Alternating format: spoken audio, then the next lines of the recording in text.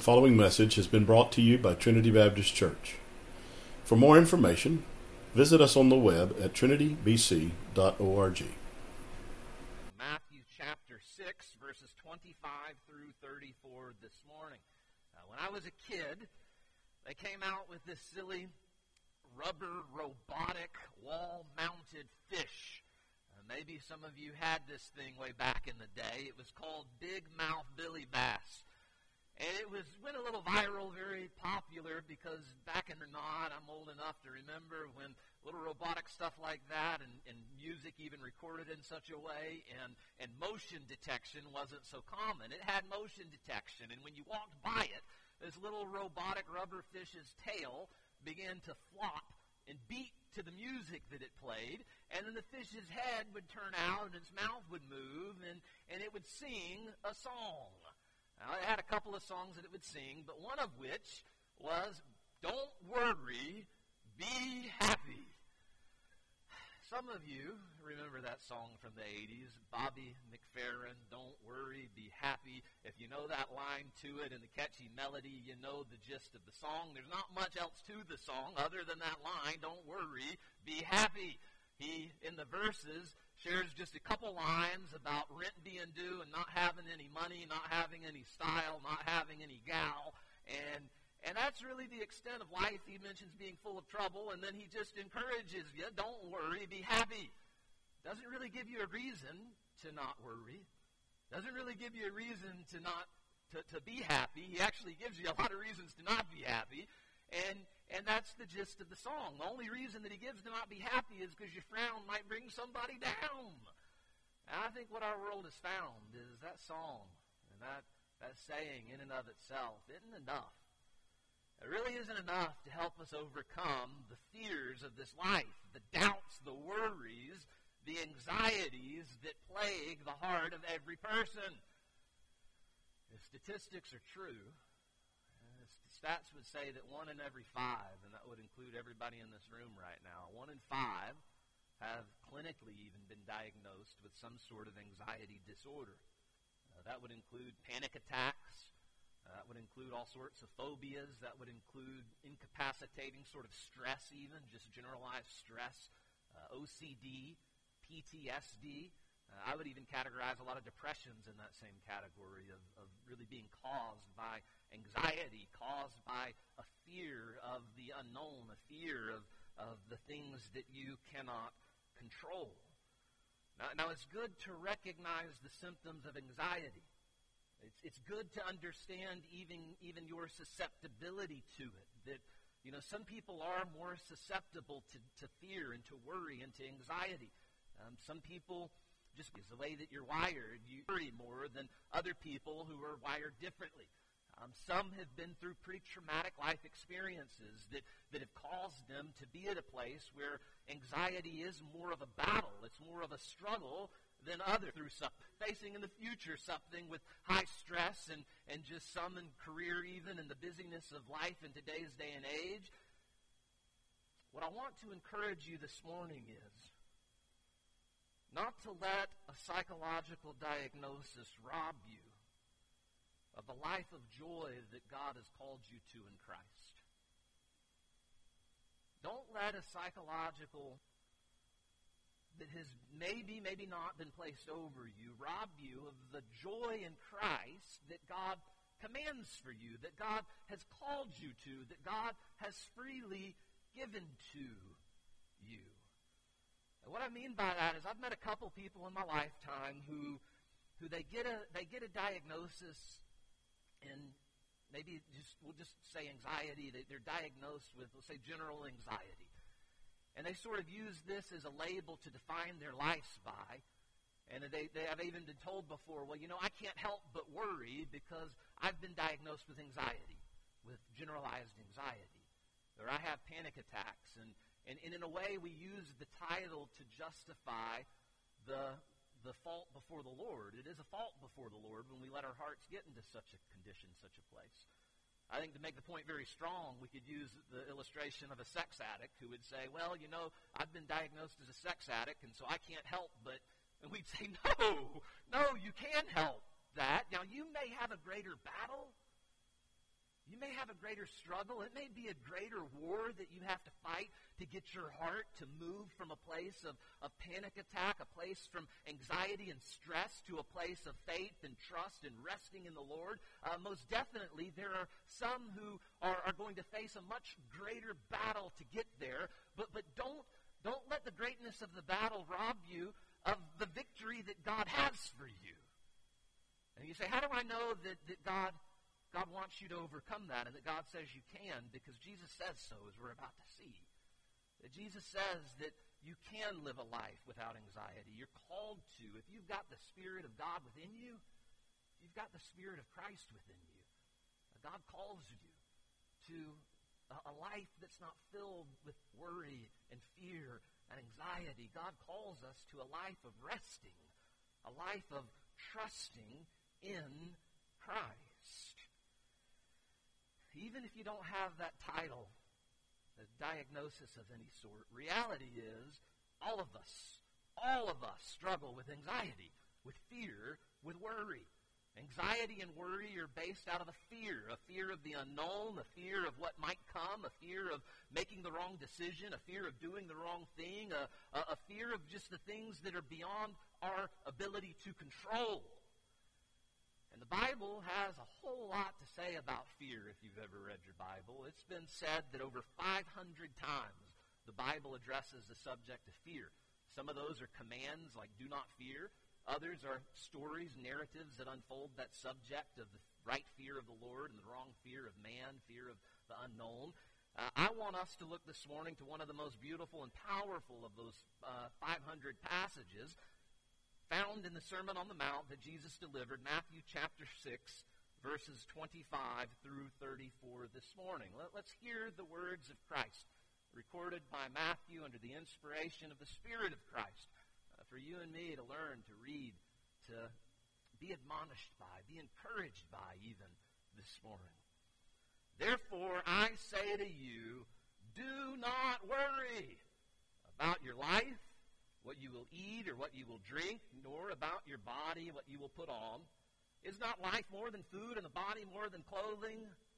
Look at the birds of the air, for they neither sow nor reap nor gather into barns, yet your heavenly Father feeds them. Are you not of more value than they? Which of you by worrying can add 1 cubit to his stature? So why do you worry about clothing? Consider the lilies of the field, how they grow. They neither toil nor spin, and yet I say to you that even Solomon in all of his glory was not arrayed like one of these. Now if God so clothes the grass of the field, which today is and tomorrow is thrown into the oven, will he not much more clothe you, O you of little faith? Therefore do not worry, saying, what shall we eat, or what shall we drink, or what shall we wear? For after all these things the Gentiles, those who are lost, the Gentiles seek. For your heavenly Father knows that you need all these things, but seek first the kingdom of God and his righteousness, and all these things shall be added to you. Therefore do not worry about tomorrow, for tomorrow will worry about its own things. Sufficient for the day is its own trouble.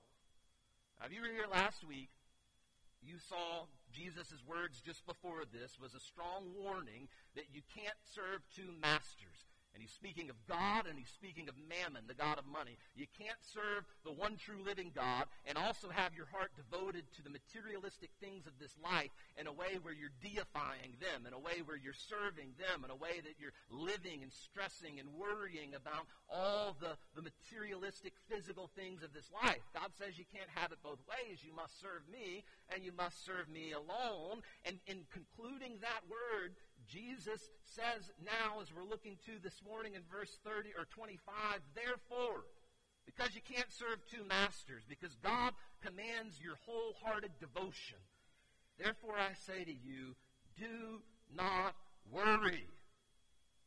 Don't let your heart get all anxious and filled with fear about your life, what you're going to eat and what you're going to drink, or about your body, what you will put on. Is not the life more than food, and the body more than clothing? Jesus commands of us to not let anxiety and worry and fear command our life and command our heart. He tells us we're to put worry off. He tells us that our lives mean more than the materialistic possessions that we gather. And if our lives mean more than that, will not God provide those things for us if we just simply rest in Him, if we just simply trust in Him? Now, Jesus does not just say, don't worry, be happy. In a way, He says, don't worry, be happy. But you know what He also does here? He gives us a pathway to follow, to help our hearts go from a place of worry and fear to a place of resting and trusting. And I've put this in just a short outline form that I want to walk through quickly because we've got a family business meeting to conclude with this morning. But 5 just steps that I would encourage you write down. And when anxiety and fear start to weigh upon your heart, turn to this passage and have this little outline here before you. And just follow the words of Christ, and this outline even that just follows the words of Christ, and let it guide you. That my prayer would be from a place of doubt and fear, a place of worry and anxiety, to a place of calmness, of peace, of resting, of trusting. Notice firstly how to stop worrying. Jesus tells us, verse 26, consider the birds. Look to the birds of the air, he says in verse 26. I might have some bird watchers in here. I know a couple of you are. Jesus says, look to the birds of the air and think about them. Dwell on them for a moment. Watch what they do and how God cares for them. He says they neither sow nor reap nor gather into barns. You don't see the birds out there organizing a little farm and planting seeds in the ground and bringing water to water the seeds and waiting for the seeds to germinate, and they've got their little farms that are blocked off. There's no farms run by the birds out there, last I checked. They don't sow nor toil, sow nor reap. They don't gather into barns. They don't even store up for the days that lie ahead. The birds are dependent upon the present moment. They're dependent upon the worm being in the ground when they go to poke their beak into it. They're determined they are dependent upon, there's a word I'm looking for, they're dependent upon the minnows in the lake to be at the right spot where they can dive down and get the minnow or get the fish, get the little bass. They don't gather all of this stockpile up in a barn and live by their own securities as we so often do. And Jesus says, you know what? God takes care of them. And I love the title that he uses here. He doesn't just say God. He says, your heavenly Father. Okay, just as a daddy cares for his kid, you've got a Father in heaven who loves you and cares for you so much, and he's so powerful and so mighty that in his sovereign providential care, he not only can provide for you, but you realize he takes care of all of nature? The birds of the air aren't starving to death and falling out of the sky left and right because God has worked in such a providential, sovereign way that when they're hungry, they have food to eat. And he asks this pointed question, are you not of more value than they? Did Jesus die upon a cross for the birds? No. Jesus died upon a cross for your salvation, for your redemption. Are you not of much more value than the birds that God sovereignly cares for? You read the Psalms. We'll just read a few verses from Psalm 8 and Psalm 139. In Psalm 8, verse 4 through 8, it reads, what is man that you are mindful of him, and the Son of Man that you visit him? For you have made him a little lower than the angels, and you've crowned him with glory and honor. You have made him to have dominion over the works of your hands. You have put all things under his feet, all sheep and oxen, even the beasts of the field, the birds of the air, and the fish of the sea that pass through the paths of the seas. Above any other created work of God, he made humanity the pinnacle of his love, the pinnacle of his desire for fellowship and relationship. It was Adam and Eve that he communed with in the garden. It was not any of the animals that God communed with in the garden. It is Adam and Eve, the offseed of Adam and Eve, that God has established covenant relationship with throughout history, that God has revealed himself to, that God has sent his word to, that God has even revealed himself to time and time again. I just mentioned it's for humanity that Jesus dies upon a cross, that we may be saved, that we may be redeemed. You realize you were of much more value than all the animals that God takes care of. Psalm 139, verses 13 through 18. David reflecting on God's providential care for his life. He says, "For you formed my inward parts, you covered me in my mother's womb. I will praise you, for I am fearfully and wonderfully made. Marvelous are your works, and that my soul knows very well. My frame was not hidden from you when I was made in secret and skillfully wrought in the lowest parts of the earth. Your eyes saw my substance being yet unformed, and in your book they were all written, the days fashioned for me, when as yet there were none of them. How precious also are your thoughts to me, O God. How great is the sum of them. If I should count them, they would be more in number than the sand. And when I awake, I am still with you." God's presence never leaves us.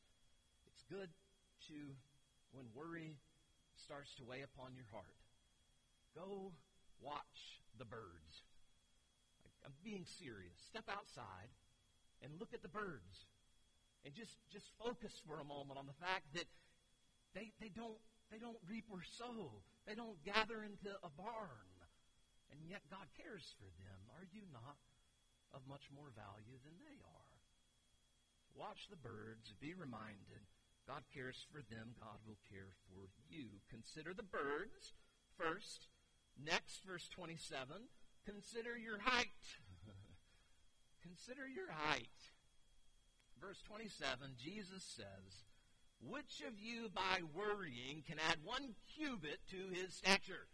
Now, some of you have a more modern translation, and they have found that what might be implied, but probably is implied here in the words of Jesus, is the lifespan and not necessarily the height. So you can't add a moment to your lifespan. It could be interpreted, translated either which way. Jesus could have meant either which one, either its height in a cubit being used there, or its lifespan and a moment being added to it. Either which way, Jesus' point is the same. The New King James has cubit and stature, so that's what I'm going to go with this morning. Your height. You realize everything you are has been providentially designed by God and his care and love over you. You are as tall as you are because God designed you that way. Whereas Wes is in the second service usually, but Wes Bland, always go up to Wes and, "How'd you get so tall?" And some of you who are taller, you've probably been asked that time and time and time again, and it's a really ignorant question because the reality is your genetics played a good role in that and the primary role in that. Now, if you were malnourished, of course, that could stunt your growth, but bottom line is God determines your height.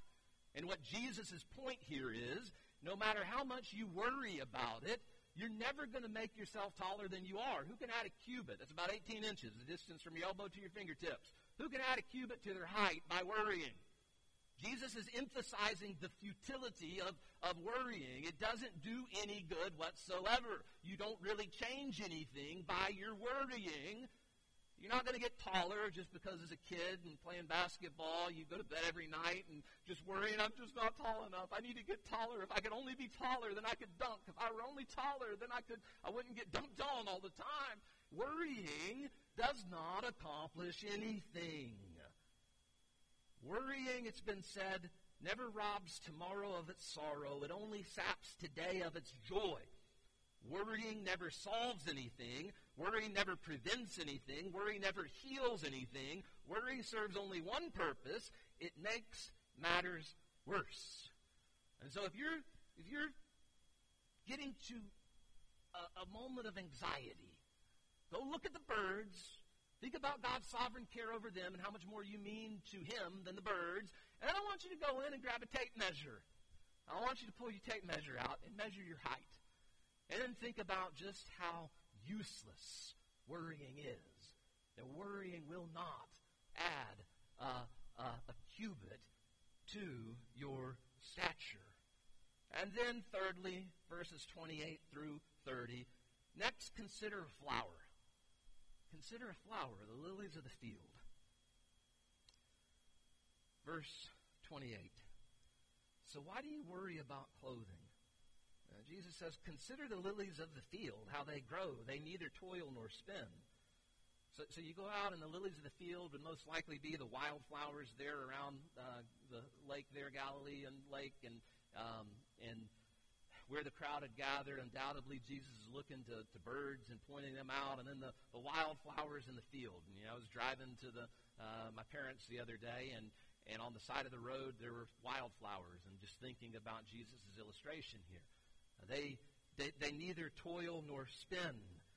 Have you ever watched a flower grow? I can remember as a kid, we'd plant the seed in class, and you'd water it, and you just kind of sit there, and you're waiting, and like nothing ever seems to happen. But day by day goes by, and you don't notice it, but it grows. And before long, it buds into this beautiful flower. That really, if you just take a moment to stop and smell the roses, if you take a moment to just stop and examine the beauty of even a simple flower, and what that can do for your heart and for your soul as you see the beauty of God and the magnificence of God, the wisdom of God in it, and then you think about how it came to be, that it neither worked nor toiled. You didn't even notice it grow. Have you ever seen it in a time lapse? Pull it up on YouTube and watch a time lapse of a flower growing. It's pretty magnificent.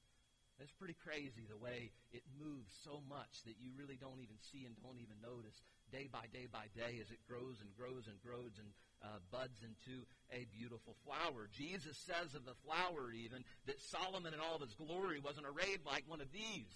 That there's things that man can do and accumulate, and Solomon had a lot of wealth and a lot of power, but Jesus, looking at a flower, says there's a greater glory in that flower than even the wealth and power that any man can accumulate. Even Solomon in all of his glory wasn't arrayed like one of these. You can't do this. You can't make the beauty of a flower. God does. God can. To see his marvelous hand at work.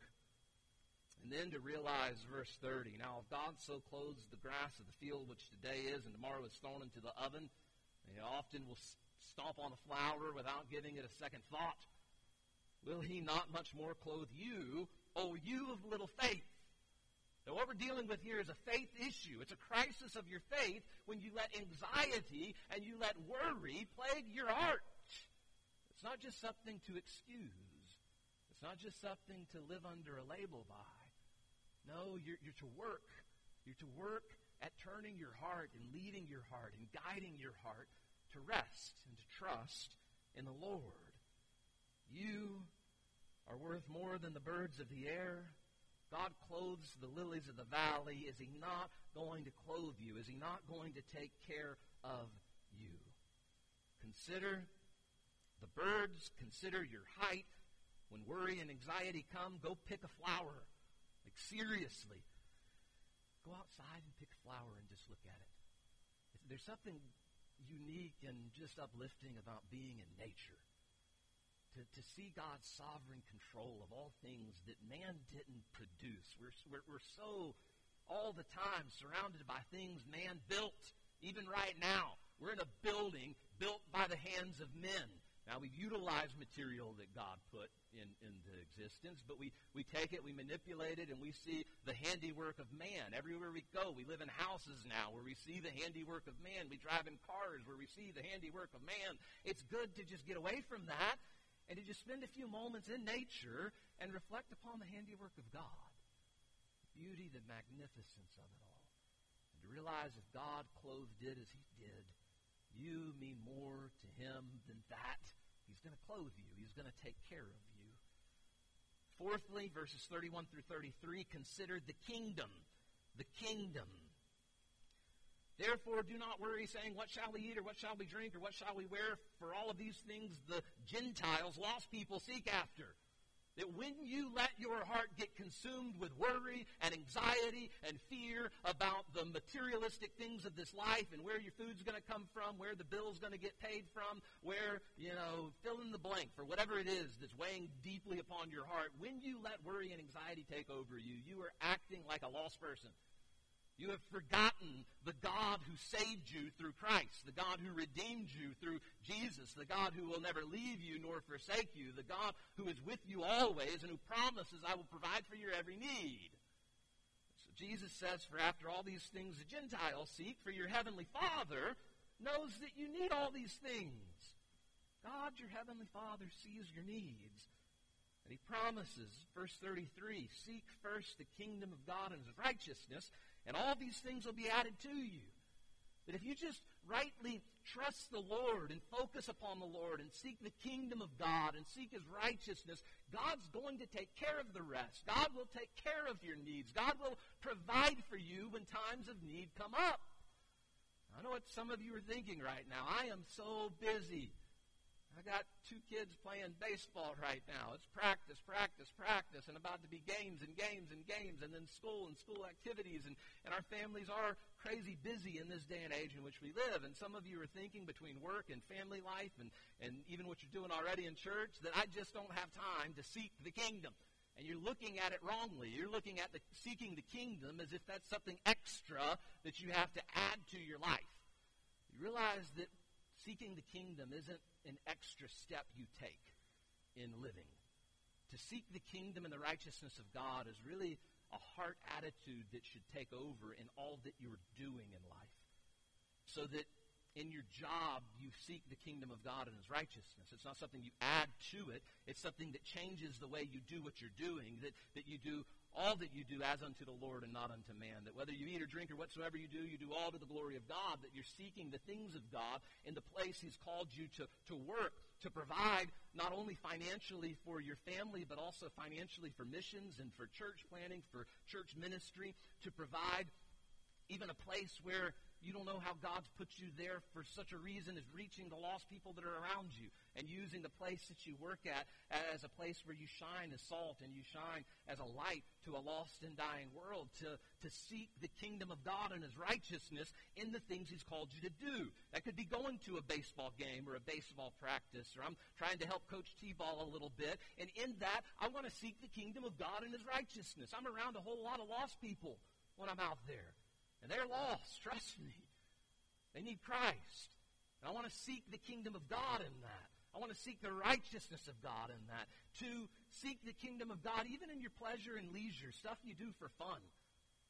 To honor God in it and give thanks to God through it and be a testimony to others who are with you, whether it's out at a hunting club or on a lake fishing. Seeking the kingdom of God is not an extra step that you must take. It should enlighten and inform the way you do all that you do. So God says, live in such a way, Jesus is saying. Consider the kingdom and the way that you're living. And here's the thing, seeking the kingdom and worrying about materialistic things are there. You can't love God and mammon. You're not going to be able to do both. When you are worried about the things of this life, you are not seeking the kingdom or the righteousness of God as you're called to do. So it's good to direct your heart. It's good to realign your thinking. When you're feeling anxious, I would say about considering the kingdom, go to church. That was the best thing I could think of. Where is the kingdom of God most present? I think of no better place than the assembly of believers. When we're together and we're singing and we're reading the scriptures and we're fellowshipping and uplifting one another, go to church. It's good to be in the house of the Lord, to be reminded of it, live for, because all week long there is a kingdom of this world that calls for our attention. And so many people give way and live for the world. And then neglect worship, and they never realign their heart. They never realign their soul. They live aisles just as lost people. Consider the kingdom, fourthly. Lastly, fifthly. Look at that. I'm doing all right on time. Consider today. Verse 34. Therefore, do not worry about tomorrow, for tomorrow will worry about its own things. Sufficient for the day is its own trouble. Jesus embraced the slogan, Carpe Diem, seize the day. Don't worry about what's going to happen tomorrow or next week or next month or 5 years from now. So often, so many people are so worried about what the future may hold, are worried about things that they can't control that might happen tomorrow, that they neglect to live in the present. That they neglect to live that God has placed them in. Worrying about the future does nothing. And if you're one of those people that has to worry and you just can't help but worry, Jesus says, worry about today. And let that drive you to do something today. Because in the present, you can act. In the present, you can do things. In the worrying about what's 5 years from now might hold or what might happen if, you can't do anything. Worry just incapacitates you when worry is directed about future things, or we could even say about past things, and you're dwelling on things that have happened and letting that plague your heart. Now, God says live in the present. Live for the day that is at hand. Sufficient for the day is the trouble of the day. I, in my own life, have struggled with this, and I've heard many other people voice struggling with this. Worrying about the will of God and thinking, what does God want me to do? Anybody ever sort of been incapacitated to do anything because your heart's worried about, does God want me to do this or not want me to do it? Where is this going to put me? Where does God want me 5 years from now? We want to serve the Lord. We want to obey the will of God, even the particular will of God for our life. But so often, anxiety and fretting and worrying over the will of God can lead a person to not do anything. And somebody a long while ago told this to me, and it's so true, and it's really based upon what Jesus is saying here, to not God's will 5 years from now, but to worry about the will of God for the day that is at hand. Sufficient for the day is the trouble at hand. Tomorrow will worry about its own things.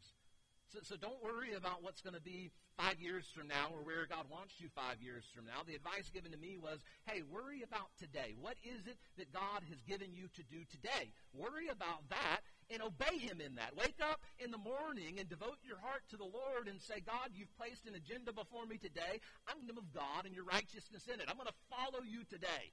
And then you wake up tomorrow and you do the same thing tomorrow. Do it again the next day and the next day and the next day and the next day. And guess what? 1,825 days later, that's 5 years from now, you're going to be right where God wants you.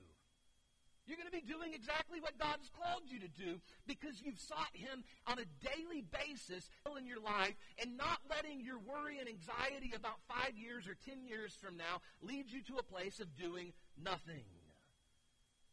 Feeling anxious, I would encourage you, go and do something. Go and do something. It's true that idle hands are the devil's playground, the devil's workshop. If you're so worried about what's happening tomorrow or what's happening down the road or what could be happening or what everybody else is thinking, or you're incapacitated to do anything, and there's a need to just refocus on today and say, let me worry about what needs to be done today.